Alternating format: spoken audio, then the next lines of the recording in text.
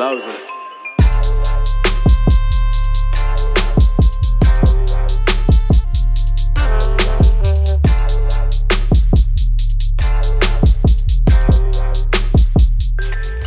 What's up, everybody? Welcome to another episode of the Fly Sweet Podcast, partnered with RaiderRamble.com.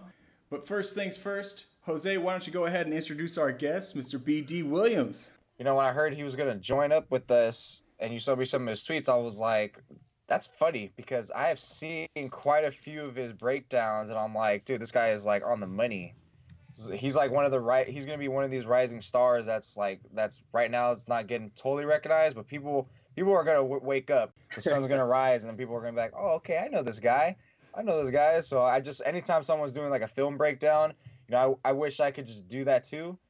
It's just an amazing thing that someone's doing just for the amount of work that they're putting in and doing. So just great job on BD's part, and that's why we have him on here to talk ball.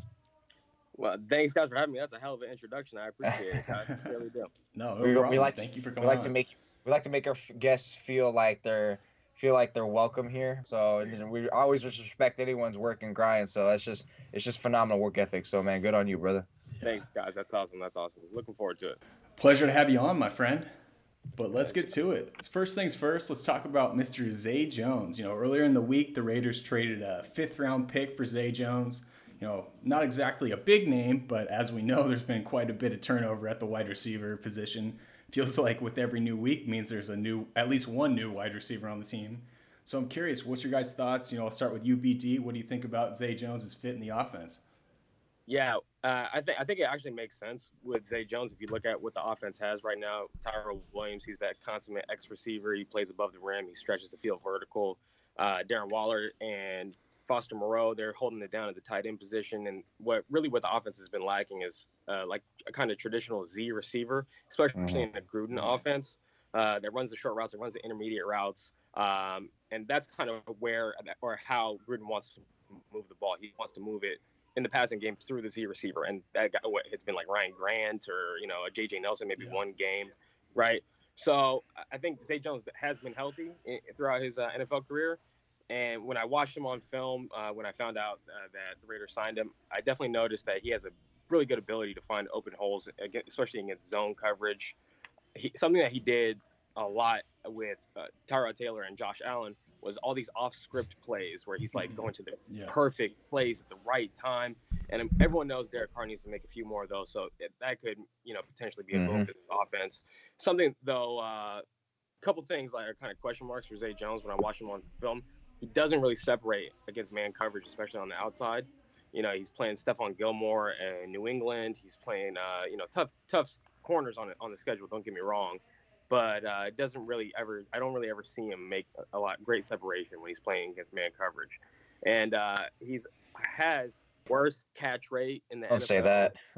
Yeah, I know. It's something that Raiders fans are going to groan about. Like we're so tired of seeing receivers drop the ball. But this is something that Zay Jones has really struggled with in his career so far. It's kind of funny because he set records at East Carolina for the number of catches in a career and in a season. So it sounds like he should have good hands, but it really hasn't manifested itself so far in the NFL. Something that you could say about it is he had Josh Allen as a quarterback this last year, not known as a super accurate guy, especially he was a rookie last year, Josh Allen with the Buffalo Bills. Mm-hmm. And when you're watching his tape, some of them, the balls are ball placement is everywhere. It's high, it's low, whatever it is. So I think you should see an improvement in Zay Jones' ability to catch the football with Derek Carr. He's known as more of an accurate passer, especially like when you're throwing the intermediate and short stuff. So you should see an improvement there, but it's definitely something that you could keep your eye on if you're a Raiders fan. Yeah, I mean, I can't say I've watched or followed Zay Jones too much since he was in Buffalo.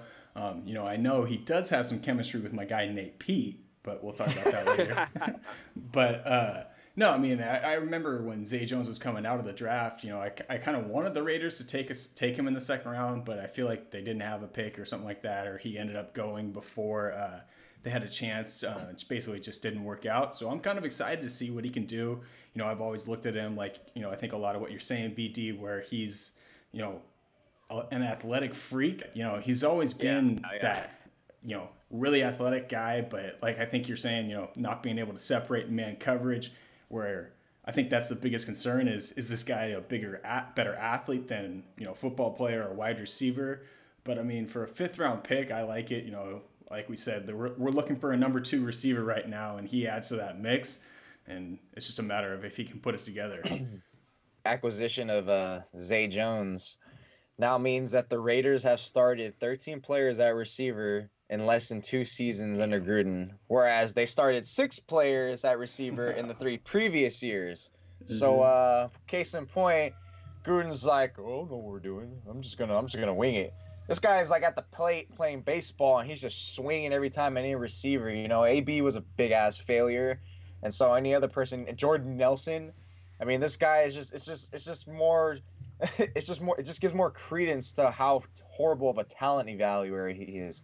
I mean, remember when we brought him on like a couple of months ago, he was just like, he straight up was, I just don't trust Gruden as a talent evaluator. And it's just proven fruitful just from the way he just keeps shuffling, he just keeps playing musical chairs with these lineups, man. I mean, you just don't get a sustainable core in there, then we're gonna wonder why Derek Carr is not able to does not want to go deep or look for a key player, because for him, chemistry means a lot. And that's why he was always going to Michael Crabtree more times than not over Amari Cooper, even though Amari Cooper was obviously the better talent. But still, if you're talented and you don't have chemistry with the quarterback, then it doesn't matter. It's a moot point. But I'm just hoping at this point he's able to, as the time goes on, especially on this bye, they're not really working because Gruden gave him the week off, and like I said, as long as the time's going by and everything, and they're just building more camaraderie and everything's like getting solid, the relationship, so that way they can develop that and just key in on each other a little better. I know it's like it feels like chemistry is getting overrated nowadays because people say all offensive systems will set them up, which is true in a way, but you still want that chemistry there, especially for a quarterback and receivers. So yeah, on Zay Jones, I cringed when when BD here said, "Oh, he a little case of the dropsies." It's like, no, that's not ideal, man. I always hate that for a receiver. Like, why are you dropping the ball? You have one job: catch the ball. All right, it's not that hard, and then creating separation. I know that's something that players can work with, and that's something that coaches can scheme up. But it's going to be interesting to see how all these players are getting implemented. Trevor Davis starting to come around. I mean, I know he had a low light moment against the Bears, but you can see he was getting his reps worked in after like just 2 games. So it'll be widely interesting to see how everyone's usage is, if the formations are going to change, how they're going to go around about. Maybe Hunter Renfrow will step up, and then that'll just allow like Zay Jones and Trevor Davis come to own and others. But we'll just see how it goes. It's still a little early. They're sitting 3-2, so they have just a little amount of room just to mess around, just a little bit. Yeah, I mean, to the point of Gruden as a talent evaluator, I think that's the rumor as why he wanted to come back, because nobody really trusted him in Tampa as a talent evaluator and whatnot, and the whole stigma of he won with Tony Dungy's players, and obviously he takes over with the Raiders and kind of remix the roster. But the one thing I will say for Zay Jones is I think this was more of a Mayock decision, because if I remember correctly from the draft, Mayock loved Zay Jones. He loved the athletic potential, and I know it's 13 starting receivers, but hey, you got to deal with what we got to deal with at this point, and I'm happy with it. But I get the frustration. It is kind of a what are we doing moment a little bit. I mean, that's not to say that they shouldn't keep trying to add pieces, but it's just more, like I said, it just gives more evidence, more credence to the fact that, like, damn, does this guy even know what he's doing, kind of? I mean, people, we want to say, like, oh, he has a plan, but what's the plan if you just keep shifting the goalposts every freaking week? But, I mean, I know, it's fine, good. I hope Zay Jones pans out, but like I said, it'll just be interesting to see how it's going to pan out. Hopefully it works out, and we'll just see how it goes from there. Yeah, I mean, I'm cautiously optimistic about Zay Jones. He did have a lot of buzz coming out. A lot of people really like the talent there, like we're talking about right now. But something I will say about as far as like this plan of how many receivers that come in, if you're not getting production out of a unit, you got to churn that roster. You got to keep on adding people and see when the cream rises to the top. Mm-hmm. I know this is just something I know because I followed Pete Carroll when he went to the Seattle Seahawks.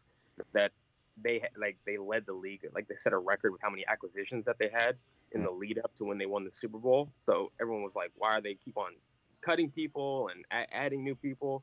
And it was just to find the best guys, to get out there. So I think it's honestly better to keep on bringing in guys and see if they can beat out Marcel Aitman, if they can beat out these Keelan Doss and lower guys on the roster. That just means that position room got better. So we'll see. Yeah, definitely. Moving on to the defense, BD, I know obviously one of your big things is coverage on the defensive end of things. So I'm curious, what have you seen from the Raiders so far as schematically? And, last week we were talking about Gareon Conley and his struggles. And, what kind of things have you seen with Gareon where, he's necessarily struggling and whatnot and where he can improve? First of all, the Raiders really like to run a lot of man coverage. So, I mean, Gareon Conley, he's a man, press man, cover corner. They brought in Daryl Worley. We thought maybe he'd be a press man, cover corner with his size. He seems like he prefers to play off, but he's still playing man coverage, even though he's playing, from a deeper depth, from about 6 or 7 yards off the receiver. And then LaMarcus Joyner, he's another guy. Really kind of something that the issue that the Raiders have been going through, though, is not all these guys have played great in man coverage. So even though the Raiders pride themselves on being a man coverage team, the results aren't quite there. The Raiders do play cover one, like a true cover one, with Robber in the middle of the field and then a deep safety with man coverage across the board. They play that more than any coverage that they have. And unfortunately, they also give up a lot of yards in the passing game with this coverage. So something that down the stretch the Raiders have done to kind of improve is that they've incorporated a little bit more of what's called like a split field cover 4 match coverage. So really, I'm just trying to speak about it plainly here. One side of the defense is going to run one coverage, and the other side of the defense is going to run another coverage. Okay, and usually it's like a combination of some type of safety playing deep and a corner playing shallow, or if it's them playing man across the board. The reason why they do that is, first of all, it's their favorite run defense. They have called this on 1st and 10 more than any other coverage, right, because it puts potentially 9 men in the box to defend the run. And so the Raiders have done a really good job playing run defense with this coverage. And then the other reason why they do it is because they're trying to help out guys like Karl Joseph and LaMarcus Joyner, who sometimes if they're on man coverage on a tight end or a big slot receiver, if it does turn into a pass, they've been kind of smoked in this area. So this is where I've seen the Raiders kind of shift from being like a really heavy cover one team, especially last year with Paul Guenther, to now kind of like the split field quarters. They're running more success. So one thing I'll say about Gareon Conley, the difference between playing cover one and then the split field quarters is the leverage and the technique changes a little bit. In cover one, you have safety help and low help in the middle of the field, whereas cover 4, you really don't have a lot of help. It's depending on what the other receivers do. If the other receivers go vertical, the safety has to buy them, and Gareon Conley has to just basically play like no safety help, true man coverage against these guys. And so that means you have to play with the inside leverage, and you have to use the sideline to kind of bracket the receiver. And I think changing Gareon Conley's leverage has kind of hurt him at times. I see him kind of open the gate up, is what it's called, when instead of staying square to the man, kind of opening your hips up and letting the guy run by you without rerouting. And so he's given up a couple touchdowns in this cover 4 coverage that they're using. So that might be a reason why he's struggled down the stretch.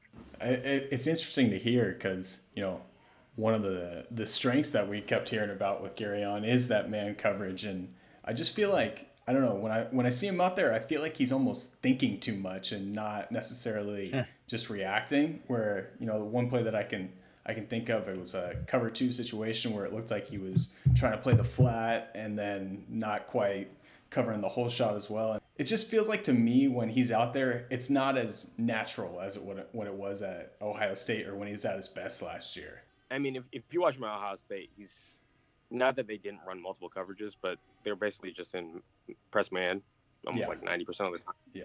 And when you're doing that, especially if you're playing cover one, you don't have to rep that like where your help is. It's the same. It's standard Exactly. across all football levels. So less thinking goes into Mm-hmm. playing like cover one. But then when you go into a game and you're going to play quarters, 3 or 4 different calls depending on what the split of the wide receivers are and down and distance, then a lot more thinking has to go into that now. So Yeah. I think that's kind of where you maybe see some players struggle. Yeah, it's interesting on Conley because every time I'm seeing him get beat, like just for the last game example against the Bears, he was staring at the quarterback. So that was like telling me like, was that zone coverage? Because that's why you were looking at the quarterback. I mean, you want to read the eyes on the quarterback, but you don't want to like just put your whole chips on there. That's why it was kind of funny how he just like he froze there on that double move by was it Allen Robinson. I mean, this guy's he's just been playing such at a low level these 5 games, and I'm a little bit disappointed because I'm one of the guys that advocated like this guy's going to be like the real deal for this season. One of the few positives I've actually said about a Raiders player, surprisingly. But he was, I mean, just because you just hit the nail on the head that he's primarily, ideally, a press man coverage corner, and he's been getting utilized a lot in the zone. And I remember when we were talking about Matt. I remember we were talking about in a previous episode talking about, hey, what's up with this? We're doing cornerback reviews. Like, hey, Conley just turned out better because he started, with Chris, and he saw in the film, hey, he just started doing better in zone and just got comfortable in the system because he understood what everyone's assignments were. Well, I don't know if I'm just not sure what he's doing because when I'm seeing technique wise, there's not a flaw in his technique. He's not playing. He's not backpedaling stupid. He's not committing stupid penalties, which is solid. He's good. He's not playing. He's not playing mental error football. He's playing sound football, but he's just not making the plays, and he's just making some dumb decisions at a certain time. And I mean, maybe it's the usage factor. Maybe Gunther's not using him right the same way. Rashaan Melvin's not being used. And look, Rashaan Melvin with the Colts. I mean, not with the Colts. The Detroit Lions has one of the better ratings on Pro Football Focus, and it's just indicative of how he's just not just using his players right. I mean, not to excuse Conley because overall I think it's more so him than it is Gunther. But I mean, it's just a lot of contributing factors is going on to his poor play. I'm not sure how much easier it's going to get against the Packers. Maybe it will get easier because Devontae Adams, it sounds like his toe injury is like Bad, yeah. really bad at this point, unfortunately. One of my favorite players in the league. But it's just how they're going to play him, how they're going to play everyone else. I mean, they're saying Darryl Worley is going to get some reps at safety. I mean, I was a little confused with that. I'm like, Darryl Worley at safety? I mean, it's not something that's actually far-fetched. Plenty of corners are able to like swing up there, but that's more like later down the career. I'm just wondering why Gruden was thinking that they should do that.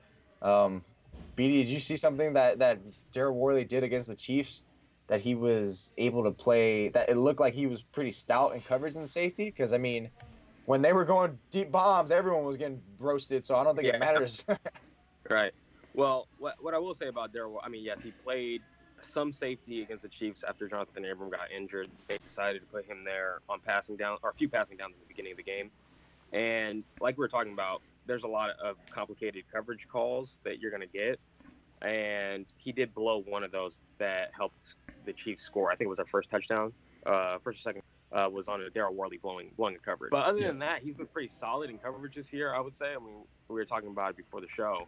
He hasn't, other than that blown coverage, he hasn't given up a touchdown, and he has performed admirably against tight ends.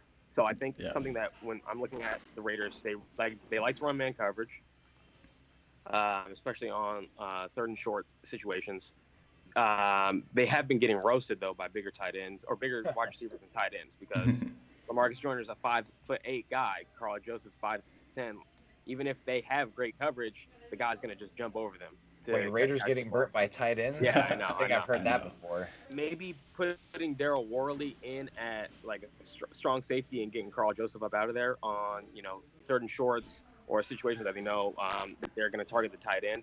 I think that might be something that the Raiders see down the stretch here.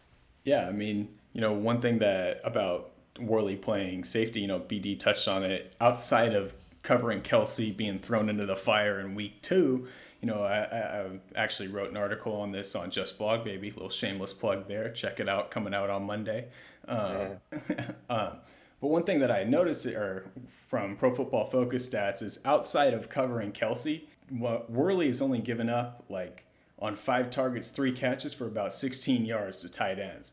So, I mean, the guy's playing well, and I think that's why we're seeing Gruden or Gunther want to give him this more hybrid role.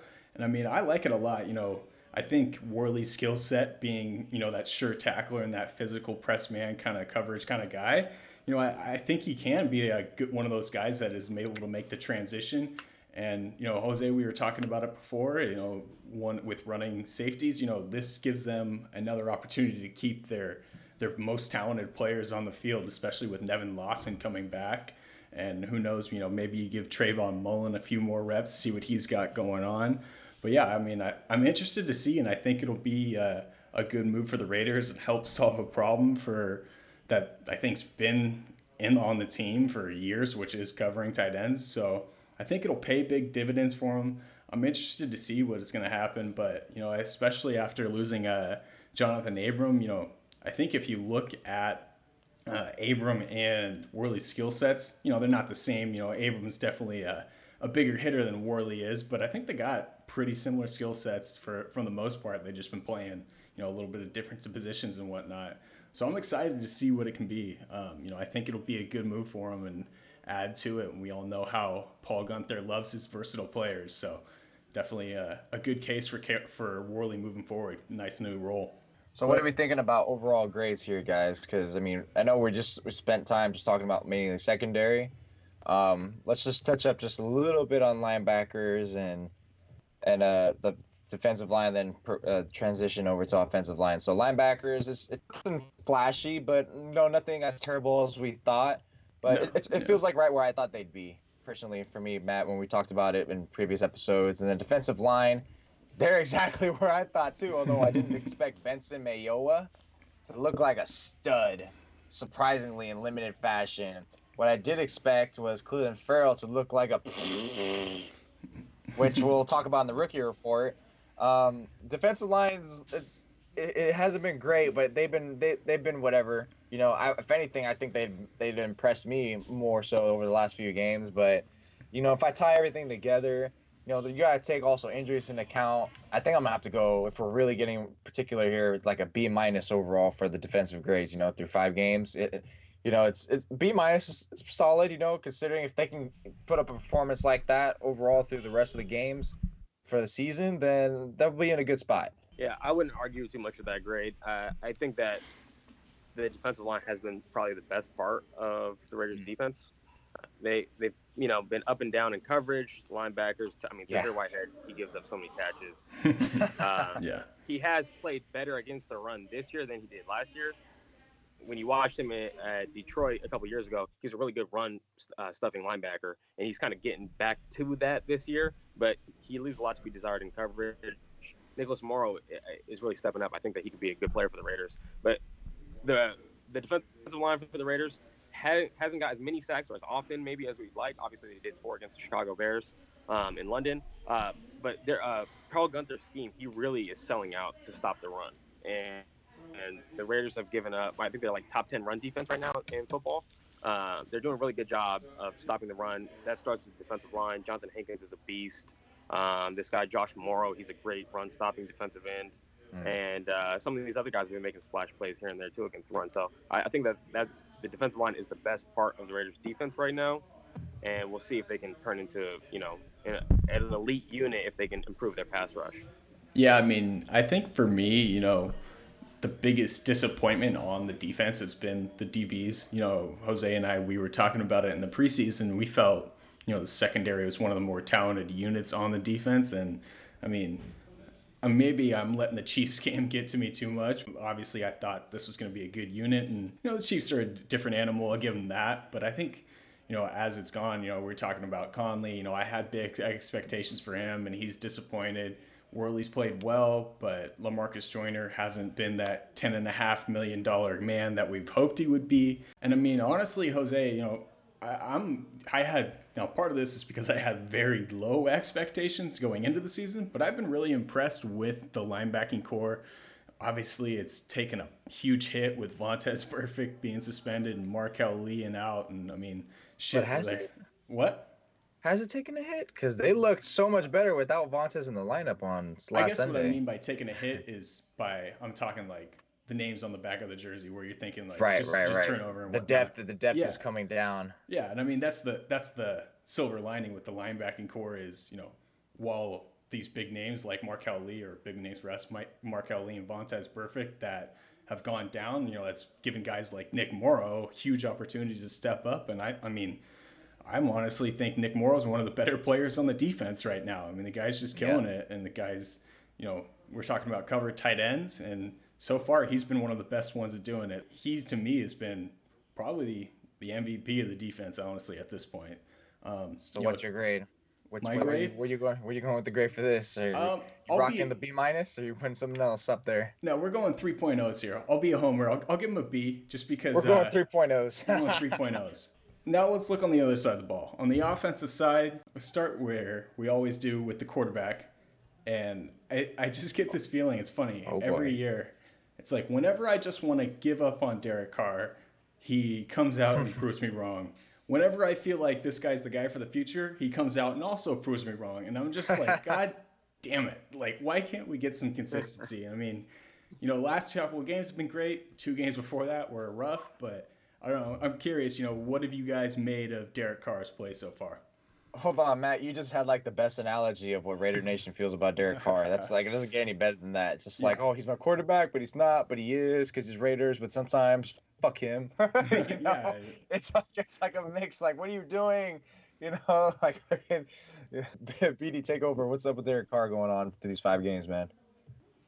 Yeah, well, you have to also think about how much Derek Carr is being asked to do at the line of scrimmage, and it doesn't really show up in the stat sheet. But if you watch the games and all that communication that he's doing, lots before a run play or something like that.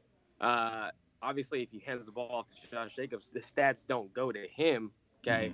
But he's getting the team in the right play. He deserves credit for that. So I think that's something that might get lost on, people who aren't paying super close attention to it. They're seeing, kind of lower yardage stat lines and things like that from Derek. He's not, let's not get ahead of ourselves. He's not a top 10 quarterback in the NFL, Right. But he's someone that he's growing in his command of John Gruden's offense. And with this offensive line in the run game the way that it is, if they're able to keep on running it at the clip that they are, Derek Carr will be able to, make some, crucial throws, like he did against Foster Moreau for the touchdown against the. So if they ask him to sit back there and toss the ball around 50 times a game or something like that, it will probably not be a great result. But if they can stay balanced on offense, the Raiders can win with Derek Carr. Yeah, Derek, I mean, has, in terms of how he's looked, I think he's looked, if we're looking more, has it been negative or positive? It's definitely been positive. I mean, he hasn't necessarily like balled out, but I mean, he's been doing, other than the Broncos game, of course, which, the Broncos defense surprisingly has been just an utter failure. But other than that game, he's been playing okay. Even the Chiefs game, it wasn't really like that bad a performance other than those 2 picks he did, which actually, like, BD, one of those picks, like Gruden even called out. He just said, Derek Carr is just doing too much at the line. But it's like, what do you expect? You told him he wants to have control, so he wants to like tinker in his way. So is it doing too much, or should you limit him? So I mean, and even in a way, I felt like maybe like, is this guy doing a little too much? By checking to the run, he doesn't want the moment. And then you also have to realize then again, who are they really going to win those matchups against that type of formation with those receivers? It's like, Derek Carr is not a player that makes receivers better. He's one that needs like solid enough receivers so he can like hit them. That's why I've started to realize, like, all right, there's quarterbacks that make the players look good or better, and there's quarterbacks that are just like good but need like cast, and then there's just like game managers, and like Carr's in that middle pack, and that's good. You at least you have someone there that can like do something.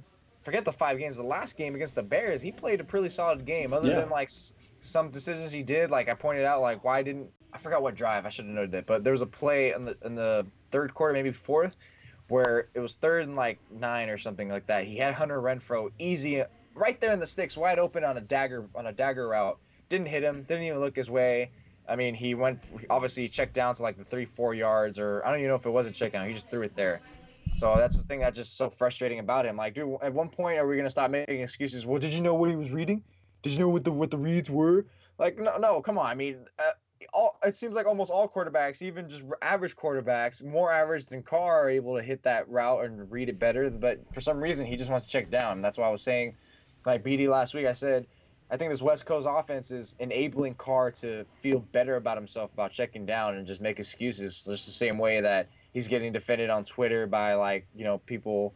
Oh, did you know how his read was? Just like that. It's just like, well, I understand the West Coast offense is like short routes, but I mean, when it's third and whatever of the sticks, then at that point the read doesn't matter. You need to get there. I mean, I know you gotta take what they're giving you. You don't want to force an error, but at some point you have to get in there, stick your foot down, and actually make a play. Be a quarterback. Be a good player for once. And so far, it doesn't feel like he's been doing that. But overall, in terms of controlling the game and doing good, making the right decisions, he's been well beyond stellar.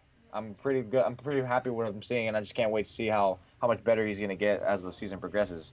Yeah, I mean, you guys were talking about it. BD, you mentioned it. He's checking at the line more, has more control of the offense. And, as you guys were talking about it, I was kind of thinking, he kind of has to be the brain on this offense with how much turnover has been the last 2 years, but even just this year. We're talking about how different the receiving core is. He is kind of that brain, and I think Jose, what you're talking about, and what some people point out on him, maybe missing a read or missing an open receiver. I think it's kind of two things. I think part of it is he does have the brain, maybe thinking a little bit too much and maybe playing it a little safe. But I think another element to that is he hasn't really played with any of these receivers. I mean, we're talking about them getting guys off the street, getting Trevor Davis and getting Zay Jones in, the last couple of weeks.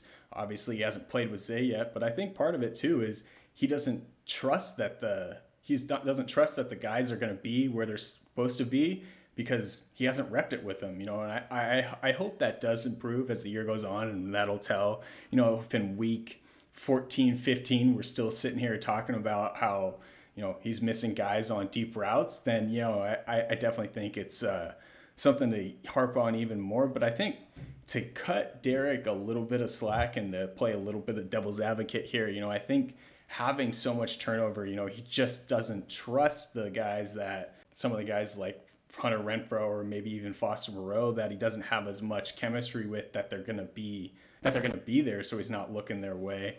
Whereas a guy like Darren Waller that he's had, a year and a half to work with, he's going to trust that he's going to be there a little bit more and probably look his way. But I definitely think, as the year goes on, I like that Carr has more command of the offense, and hopefully we'll get to see some more deep shots. I mean, what do we say? What do we say as Raiders fans, guys? Just win. Just right? win, baby. Just win. If he's winning by just throwing a whole bunch of 5-yard routes, we'll take it. Exactly. I'm not going to cry about it. John Gruden's offense is not a modern NFL offense. Okay, It's not the type of offense that's going to push the ball downfield like we see the Chiefs do, or maybe that we see Philadelphia do. So it's kind of we got to understand, as long as Gruden's going to be here, the offense is not going to be on the cutting edge. It's not going to be as exciting as these other offenses that we're seeing in the NFL. And so we just got to hope for wins and, not blowing up the stat column probably. Yeah. Probably. But I think I'll counterpoint to that. I think the only thing that at some point, I mean, especially with me, like over at Sports Illustrated covering the 49ers, at some point the quarterback's going to have to step up. At some point the 49ers, they're going to have to rely on Jimmy Garoppolo. At some point the Raiders are going to need Derek Carr to step up. So when's going to be that game that has to come to the wire when he's going to be the deciding factor? Is he going to shirk away and throw short of the sticks like he always does? And I'm using that as an analogy as well. That's what I'm saying. Like it's good that the way they're doing, let's keep that formula going. But at some point, there's going to be that defense. There's going to be that situation where it's like, all right, Derek, you gotta shoulder some of this burden. That you got to start handling the plate and taking a portion of this offense onto you and making the plays. So from the first whistle to the end of the game, can you just ball out and just make this your game? I mean, we haven't seen that for a few years, and I think if it's coming down to a quarterback battle. I mean, that's why whenever we see the Raiders play high-powered offenses and their defense is getting just straight murked, that Derek Carr doesn't ever meet the standards. Even against the Chiefs. I mean, it's one thing, of course. The Chiefs are obviously one of the best offenses, if not the best. But I mean, the fact that he can't even just stay in there and just stay on their trail, it's like, You know, part of that is Gruden, like you said, it's like, well, it's not a modern offense. He's not gonna let that out there and sling it. But once again, it's another example of why aren't you like of revolving putting your offense around one of your players, especially a quarterback. You should, because he ideally does better when everything's spread out and he can see things better and get everything clear cut. But then again, it's maybe a talent factor. Maybe it's just Gruden being stubborn. I don't know, whatever he feels it. But Matt, but going back to something you said about Darren Waller, oh, he's had about a year or so or less, whatever, to work with him. I've seen people like try to criticize him, like, oh, looky. Derek Carr is trying to go for a tight end. That's not sustainable. Just having your tight end as the number one option, and I just thought that was the stupidest point I ever read. If you're gonna criticize someone, criticize it on something that's like legit. I mean, just for tight ends, it's just that's how it's good for Darren Waller. It's good for Carr. I mean, freaking Darren Waller, man, that guy is really. I mean, when John Gruden says he's gonna be a great offensive talent for us. First of all, when John Gruden says anything, I don't take anything he says for face value. Matter of fact, when he says something, I always assume he's lying. Like more than half the time. But the one thing he wasn't lying about, surprisingly, was about Darren Waller. That guy is just a phenomenal athlete. Yes. He's turned out good, and it's good that him and Derek Carr have that connection. And I mean, I think the reason why for that criticism about Carr to a tight end is because ever since 2014, tight end's always been like he hasn't had enough connection with the receivers as opposed to tight end. Because even with 2014, it was Michael Rivera a lot. Yeah, Jared Cook last season, and then seasons prior. But yeah, it's good that you're going for the tight end, man. Mismatches, safeties are hard to guard them, then especially if you got a linebacker on them. So good on them. Since we are grading the offense, I'll just touch up once again since quarterback was our main meat of the plate, and we'll just use the others as a little side dish. So offensive line, how about offensive line, guys? Oh my God, they have been stout as hell. I am a little shocked. Colton Miller, man, way to make me eat shit. Good job. I mean, not just me, a lot of people. He's looking better and better through every game. Other than one, like, what was it, against the Vikings? That was probably like his worst game. And even that wasn't even too terrible. I mean, it was bad, but it wasn't terrible. Yeah, that was the lone sack he's given up. Yeah. And just from the eye test, he looked like he was getting bullied. And I mean, running backs, Josh Jacobs, please just keep feeding that guy. Just keep feeding him. Utilize him a little more in the passing game. I liked how they utilized the running backs in the last game over than they did in the Colts game, where they just dwindled down Jacobs into just a closer back. That feels a little stupid to me. Mm-hmm. And the receivers, and I understand, AB's not there, so that kind of took the top off of the jar there a little bit, the lid's off. And when Tyro's not there, they get a little exposed. Overall, dude, offense, in terms of how everyone's been playing, I'm gonna give them a B. Offensively, I'm gonna give them a B, and I think it's just because the last two games has swayed me. I know the opponent, other than the Bears, wasn't too top of the line, but the offense overall has been a B for me. I would say, honestly, I would say about B minus, same as defense. Yeah. The issue with the offense, really, if they're down, have we seen a John Gruden offense come back from like a 2-score? Yes, exactly. Deficit? So if they can, stay where the game is like within, reach, I think that they're good. They can stay balanced. But if they have to get one-dimensional, we haven't really seen them show like they can do that. So that's my biggest question mark about them. And it doesn't really help when you have so much turnover at wide receiver to even try that, to attempt that like against the Vikings. It was like impossible at that rate. So I like what I'm seeing. I'm encouraged by the offense. I want to see them come back, and put the game on their shoulders if they need it, if the defense can't bail them out. So I'd say about B minus. Yeah. I mean, I don't really have much to add other than what you guys said. I think you guys hit the nail right on the head. The one thing I will add, Jose, is we were talking about Richie Incognito in the offseason, and the guy's played well too. He's another guy that I think is making both of us eat a little crow this season. So, but yeah, as far as a grade, like I said, 3.0s, baby.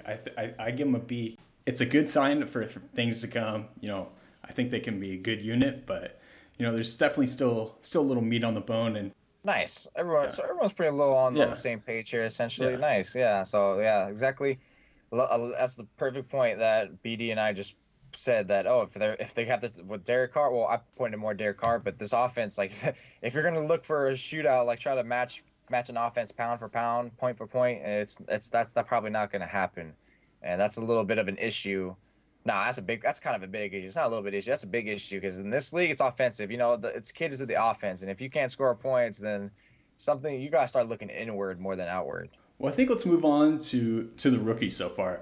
I think for time's sake, we'll stick to our guys Farrell, Jacobs, Mullen, and Crosby. Basically, the rookies who have gotten the most amount of snaps. Right. So first things first, we'll start with Mr. Clelin Ferrell. Well, I was obviously really high on the guy coming out of the draft. I had him ranked 5th. People told me I was crazy. And when Mayock took him at 4, I was vindicated. And now I'm sitting here with egg on my face. PFF posted a couple weeks ago that he has the lowest pass rush win rate. That was tough to say. The lowest pass rush win. I'm just going to stop. But anyway, he's the lowest in that in the NFL. That's a concerning sign. And what's concerning for me is obviously you can't judge a rookie on 4 games. He's got plenty of time to turn it around. Then again, lowest in the NFL is never what you want to see. What's concerning for me for Clelin Ferrell is that, part of the reason why I had him ranked so high is I've one of the most NFL ready coming out. And, obviously he's proven the opposite of that. And I didn't view him as a guy who had necessarily a really high ceiling because of his deficiencies in athleticism. And that's the thing that I think is concerning to me is, he was supposed to be a guy that not necessarily would come in and be a double digit sack guy, but I thought he would be better than the worst pass rusher in the NFL. Well, I mean, you already know how I feel about the guy. I thought he was a pretty big reach for number 4. I mean, I know it's a small sample size, and that's all everyone's gonna say about my criticism of him. It's a small sample size. Oh, Khalil Mack was just as bad. Well, I mean, yeah, but I mean, you weren't. It's I understand that, but it's not entirely the same situation or even that much similar. But point being, in terms of players who they could have upgraded over, oh, hey, look, Josh Allen was there on the table. Guess how many pressures he's generated through 5 games? 18 and 3 sacks. Yeah. Oh, hey, you know who else is on there? Brian Burns, 17 pressures, 3.5 sacks. And both of those players are rookies. Both of them rank in the top 10. They're in the company of Shaquille Barrett, who's freaking just on a roll, who's going to get cashed out in this next offseason. Brandon Graham, Marcus Davenport, Cameron Jordan, Zadarius Smith. That is the company those rookies are in. Where Clelin Ferrell falls is not even in the stadium. This guy isn't even in the parking lot. This guy is in an entirely different state. He is bad. All right? And I'm not saying like he has no talent. Maybe he just straight up hasn't tapped into it. Point being, don't draft projects in the first round of the top 5 of your picking. The fact that they're trying to find a role from him is just proving that he's just been underwhelming and that they've made a bad choice right now. All right, we can revisit it when the season ends, but I thought it was so low tier football that you would draft someone just to fit your system. When is Paul Guenther even in it? Paul Guenther's not even the future. Clelin Ferrell's more the future. I don't understand this. You drafted him for the fit. You drafted him to change the culture. But hey, I mean, I know change culture apparently doesn't generate pass rushes. I guess it doesn't do enough in run stop. I mean, I know he's had little contributions here and there, but there's the consistency and the impact. It's a number 4th overall. You draft immediate impact players when you're in the top 5. You don't do any of this project, I'm going to work on him and figure it out. Like, no, he needs to be someone there. I mean, even Ed Oliver, my guy who I wanted, has been beasting out in Buffalo. Even though he hasn't had the stats, that's just because he's a proponent of that defense. That defense is amazing out there, and they just have talent all over. But, I mean, there was just so many different players they could have had right now that if you plug and played them into this defensive line, that this defense would have easily looked better. And Clelin Ferrell, to me, through 5 games, is an insane bust. F. I'm not going to go quite all the way to the opposite end of the spectrum, but I'm definitely not as far down as an F on Clelin I'm so Ferrell. Negative. couple things that I'll say. As far as, if we're just grading him as being a pass rusher, he's not been effective for the Raiders. So, yes. But he has to do 2 things. He has to rush passer, yes, and he also has to stop the run, okay? What they're asking him to do in Paul Guenther's defense, he's having to 2-gap, which you're not going to get a great pass rush if you're 2-gap. They're Right. asking him to go on gap exchanges where he's slanting down into the B gap. You're not going to get a great pass rush if it turns into a pass play when you're slanting into the B gap. Okay, so really, what the way that they're using him primarily is to stop the run, especially when he's playing base. And then what has kind of probably not hurt him, but I think it also you're saying they're trying to find a role for him. That might be correct. I'll say you might be right on that, but I think it shows a lot that they're willing to put a rookie defensive end rush over the 3 technique in a lot of these games so far. Like, that's asking him to do a lot and learn it all on the fly. But his work against the run, I think, has been pretty darn good. So I would give him a C+.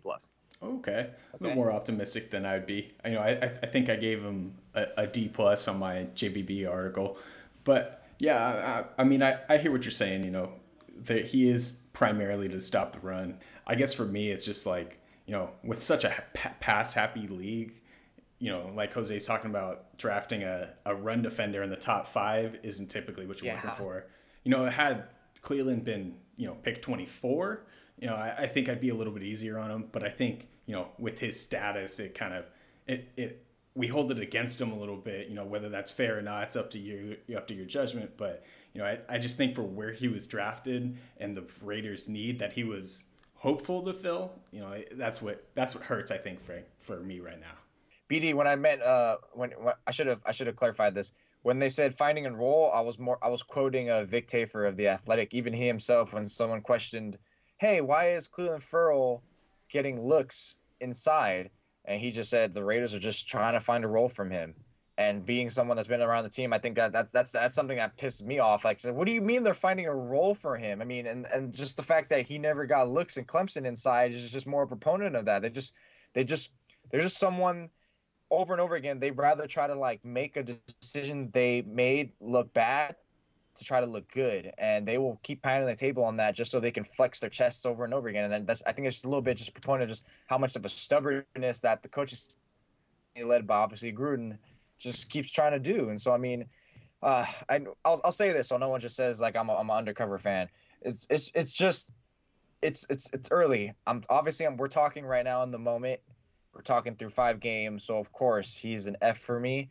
But it's not over. Let's revisit this after a year, and even then, it's still not over. He still has other careers, and I'm hoping I eat crow. I'll admit it. And if he does, then I'll come out here and I'll just straight up, I'll actually record myself eating crow. Not really, but you understand what I'm saying, what I'm going here. So next guy up is Mr. Josh Jacobs.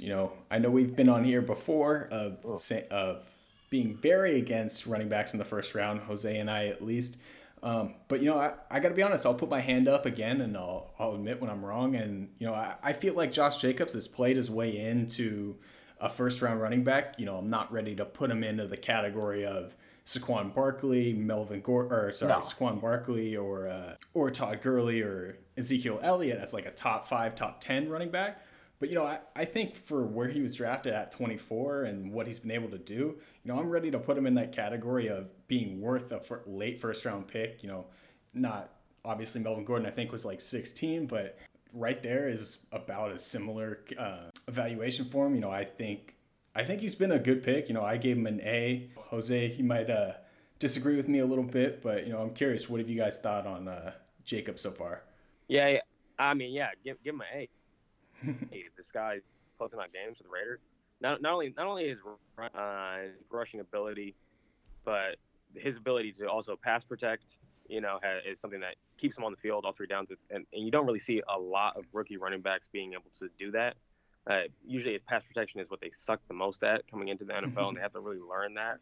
Yeah. And Josh Jacobs has proven he can pass protect. Give him the ball. They're not giving him the ball enough in the pass game. He can do some damage there too.